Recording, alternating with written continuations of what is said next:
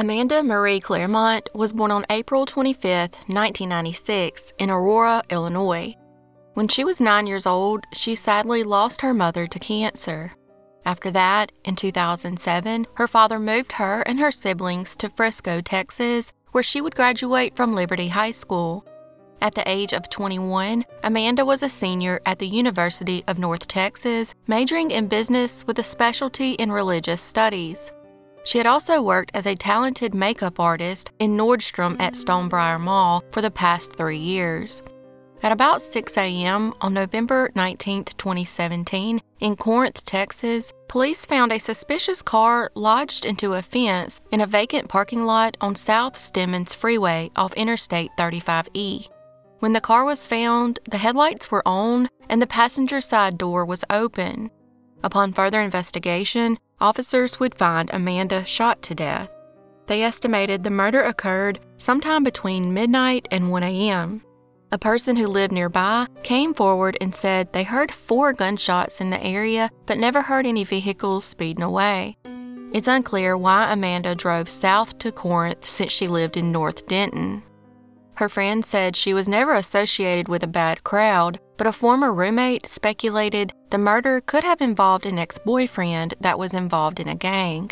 However, he was allegedly behind bars at the time of the murder.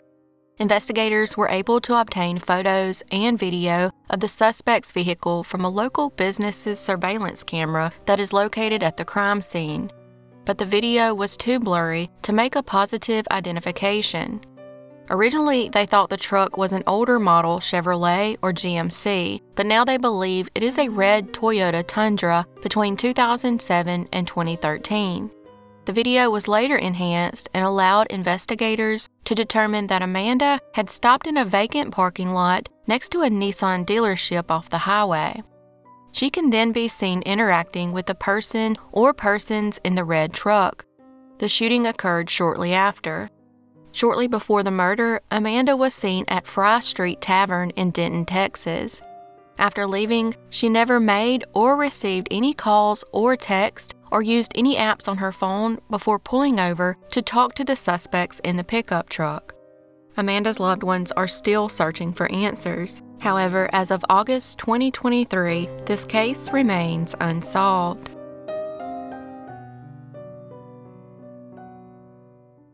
Jenny Caitlin Noel Quinn was born on December 15, 1997, and was described as a sweet and shy girl who was very creative. At the age of 18, her father passed away, and Jenny and her brother moved from Florida to Levelland, Texas, to be near their mother. Less than 2 years later, 20-year-old Jenny began dating a 56-year-old man named Ricky Don Henderson, who was a career criminal 37 years her senior. In 2007, Henderson had been sentenced to 50 years in prison for a felony drug charge, but was released on parole after only serving 7 years. For some reason, he was never sent back to jail, even though he failed his regular parole drug test. On April 14, 2018, he and Jenny left Levelland to visit friends in Brady and then stayed in Brownwood, Texas. After that, they traveled to Abilene, where they got into an argument. Henderson claims that after the argument, Jenny took his truck and left. He said he waited for about an hour before calling her phone several times and leaving her a voicemail. The next day, he reported her missing. On April 17th, Jenny's body was found hanging in a field near Arnold Boulevard and Marigold Street in Abilene, Texas. She was found with a hard wire twisted around her neck and white bags tied to her hands. Initially, her death was ruled an accident due to asphyxiation, but was later changed to a homicide. Henderson was the last person to see her alive and was quickly named a person of interest. He says that after she left him, he called a friend of his to pick him up and even let police search his phone to confirm his story. He said that after being picked up, he and his friend went back to Levelland. On April 16th, he said they borrowed a car and drove back to Abilene to look for Jenny, but never found her. So they returned to Levelland once again. Interestingly, Jenny's disappearance is very similar to Henderson's ex-wife, Stephanie's disappearance.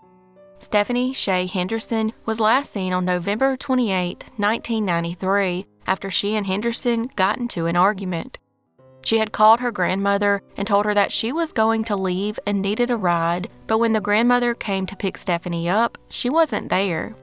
Henderson said that some female friends from Hobbs, New Mexico picked her up, but this was later proved to be false. To this day, Stephanie's body has never been recovered. On March 10, 2020, Henderson had his parole revoked and was sent back to prison, and a year later, he was indicted for the murder of Stephanie. Jeannie's family continues to believe that Henderson is responsible for her murder. Sadly, her brother passed away, but her uncle, John Quinn of New Jersey, still fights for justice in the case. John has even visited Henderson in jail several times, but Henderson told him he would never confess to the murder.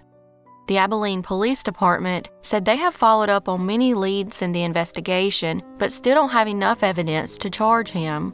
As of August 2023, this case remains unsolved.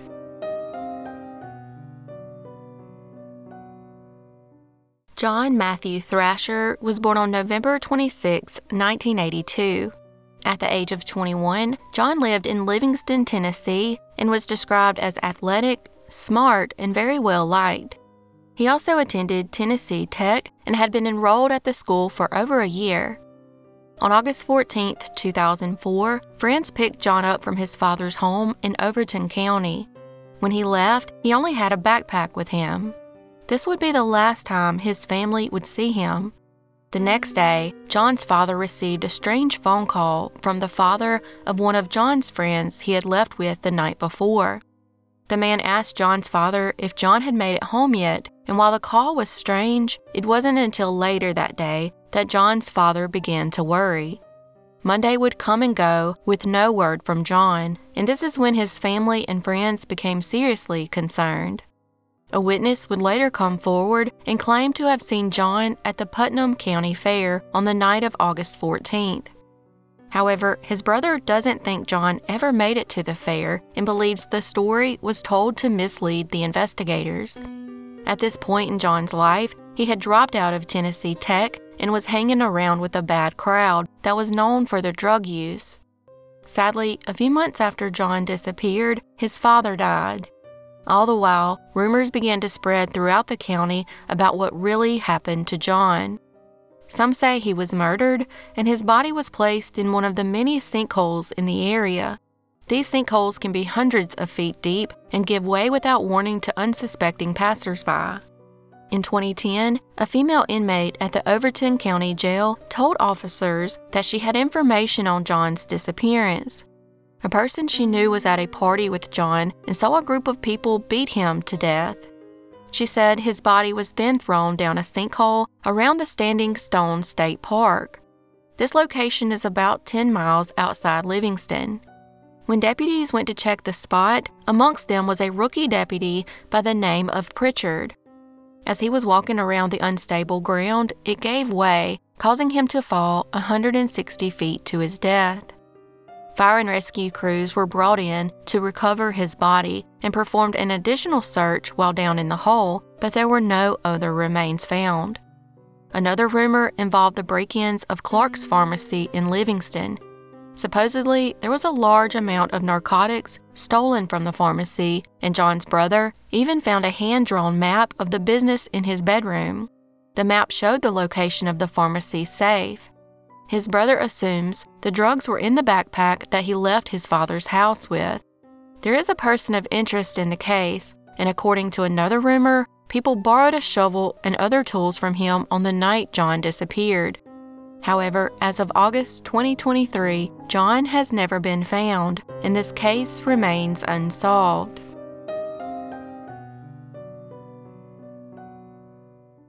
Mitchell Fred Weiser was born on November 23, 1956, in New York to a loving Jewish family. In 1973, at the age of 16, he lived with his family in Midwood, a neighborhood in Brooklyn, New York.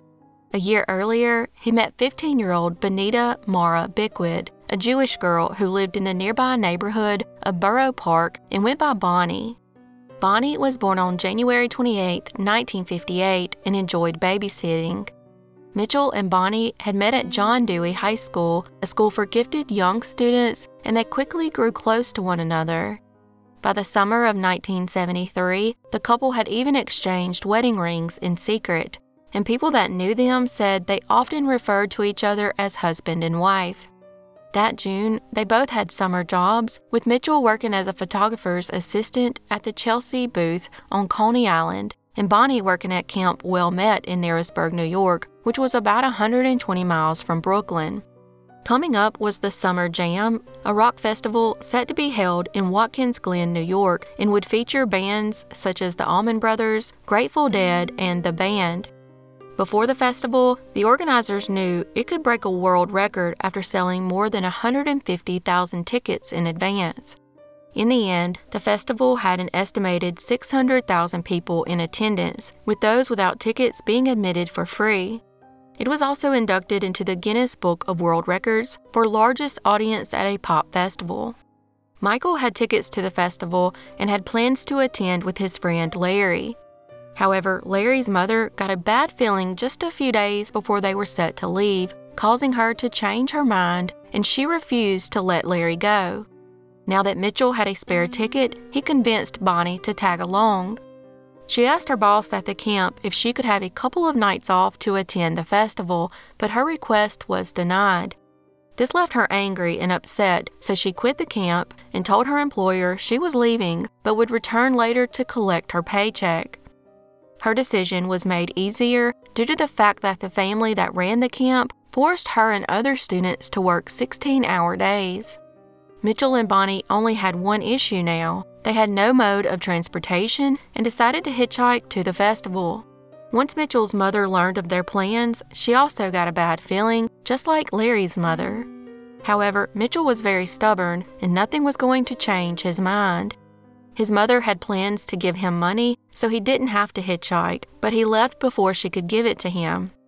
He had at least had $25 on him, which was enough money to take a bus from Brooklyn to Narrowsburg, where he met up with Bonnie at Camp Wilmette around midnight on the day he left. Once there, he called his sister and said he had used up all of his money, and once again, she tried to talk him out of going. However, not wanting to listen to another lecture, he hung up the phone, and that was the last time she would ever speak to him again. Apparently, the week before the festival, Bonnie had snuck home while no one was there and collected the $80 she had been saving for a new bicycle and then returned to the camp. On Friday, July 27, 1973, the day before the festival, Mitchell and Bonnie were seen leaving the camp. Bonnie was seen wearing a peasant blouse, a bandana, and blue jeans, and Mitchell had his trademark ponytail slicked back, wearing a t-shirt, jeans, and boots. They had a backpack, a sleeping bag that Bonnie borrowed from a friend, and a cardboard sign that read, "To Watkins Glen." They were last seen walking down State Route 97 trying to get a ride. Neither of them has been seen since. On Sunday night, July 29th, Mitchell's family stayed up all night waiting for him to return home as planned, but that moment never came. At the time, Bonnie's parents were away on vacation in Cape Cod and came home on July 31st to a phone call asking if Bonnie had come home. At this point, confusion set in because they assumed she was still working at the camp. That's when Mitchell's family told them about her quitting and going to the festival. Bonnie's family went straight to the summer camp but found neither of the teens and quickly reported them missing. The police, however, initially believed they had run away together, so they didn't take the report seriously. It wasn't helped by the fact that Bonnie had written her family 3 days before the concert, telling them she wanted the freedom to enjoy her summer and asked her parents to trust her and give her more independence. While Bonnie's mother thought it was possible that Bonnie would return at the end of the summer, she couldn't quite shake the feeling that there was way more to their disappearance. Bonnie's mother has stayed in the same house since 1973 in hopes that Bonnie would return one day, and while Mitchell's family later moved to Arizona, they have since kept a phone listing in the Brooklyn phone directory in case either of them wanted to get in contact. 13 years after adding the phone number, Mitchell's father received a collect call from somebody identifying themselves as Bonnie. Mitchell's father was ecstatic because it sounded like she was excited to talk. However, before the operator could connect them, the person hung up. He then blamed himself and figured his enthusiasm scared her off. The caller never phoned back and has never been identified. Over the years, the original case files have been lost, along with Bonnie and Mitchell's dental records. In 2005, a witness came forward by the name of Alan Smith. Smith claimed that in 1973, he was 24 years old and was hitchhiking, trying to get a ride to the Summer Jam Festival. He said that as he was walking down the road, an orange VW bus pulled up and offered him a ride. He accepted and climbed into the back, where he says he was met with a young teenage couple who matched the descriptions of Bonnie and Mitchell. Smith told the police that he overheard the couple talking about the girls' summer camp. However, he wasn't able to accurately describe what they were wearing on the day they were last seen, nor could he identify them from photos he was shown. He said that on the way, the group had stopped to cool off in a river since it was so hot that day. After going to the river, Smith claims he heard the girl screaming for help. That's when he noticed the current was sweeping her away. He said the boy with her jumped in to help, but was swept away as well. The driver of the Volkswagen told Smith that he could call the police at the nearest gas station, but there's no record that he ever did. Police call Smith credible, but wonder why, as an athletic Navy veteran, he didn't attempt to help the drowning teens. He tried to justify it by saying the water was too strong and there was nothing he could do to help. They investigated Smith's account, but there is no way to confirm his story, as he couldn't remember the location of the river and the driver of the Volkswagen bus has never been found. Many believe that if his claims are true, it would most likely have been the Chemung River near Elmira, New York. Strangely, he was asked to take a polygraph exam but refused. The biggest problem with the story is that during the summer in New York, it's quite dry and river waters are typically lower. Experts don't believe the currents would have been strong enough to sweep the two teenagers away. Plus, no drowned bodies matching their description have ever been found. Many believe Alan Smith might have actually murdered them, and the river story is all made up. It's possible he wanted the case closed and did it in a way that wouldn't incriminate himself. This is considered the oldest missing teen case in the United States. If they were still alive, Mitchell would be 66 years old and Bonnie would be 65, but as of August 2023, this case remains unsolved.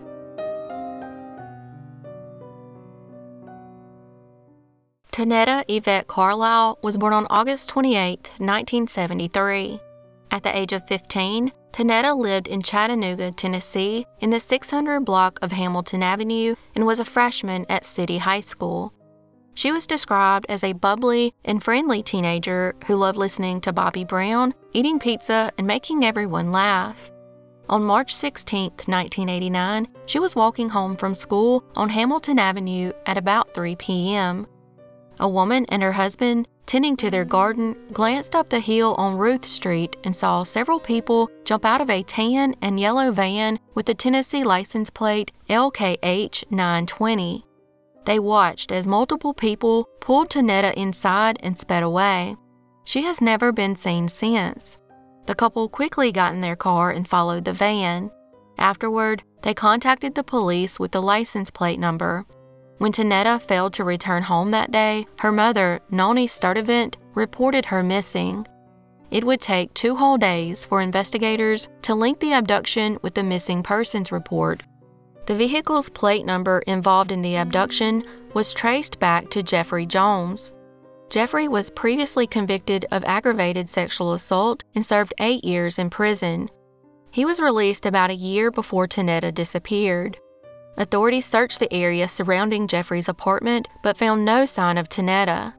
2 months before she disappeared, Jeffrey sexually assaulted a woman who lived in his apartment complex. Then, 2 days after Tanetta was kidnapped, Jeffrey took his own life inside his van using carbon monoxide. They say the group of individuals that took her might be part of a human trafficking group that transports young girls to a California prostitution ring.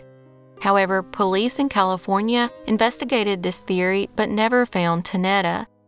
Numerous calls and tips have also come from people who claim to have seen Tanetta as far away as Minnesota and even in supermarkets and housing projects in Alton Park, Tennessee. However, none of those tips have ever led to any solid leads. Nani believes that Jeffrey murdered her daughter on the same day she was abducted and thinks her body is most likely buried somewhere in Chattanooga. She also believes that there are people in the Chattanooga area who know exactly what happened to Tanetta, and she has made several public appeals for them to come forward. Tanetta's case was reopened in 2019 with a specific focus on Jeffrey. Investigators obtained new DNA samples from her mother Nani and brother Daryl. The DNA was then submitted to the database, but there have been no matches. If Tanetta were alive today, she would be 49 years old, but as of August 2023, she has never been found, and this case remains unsolved.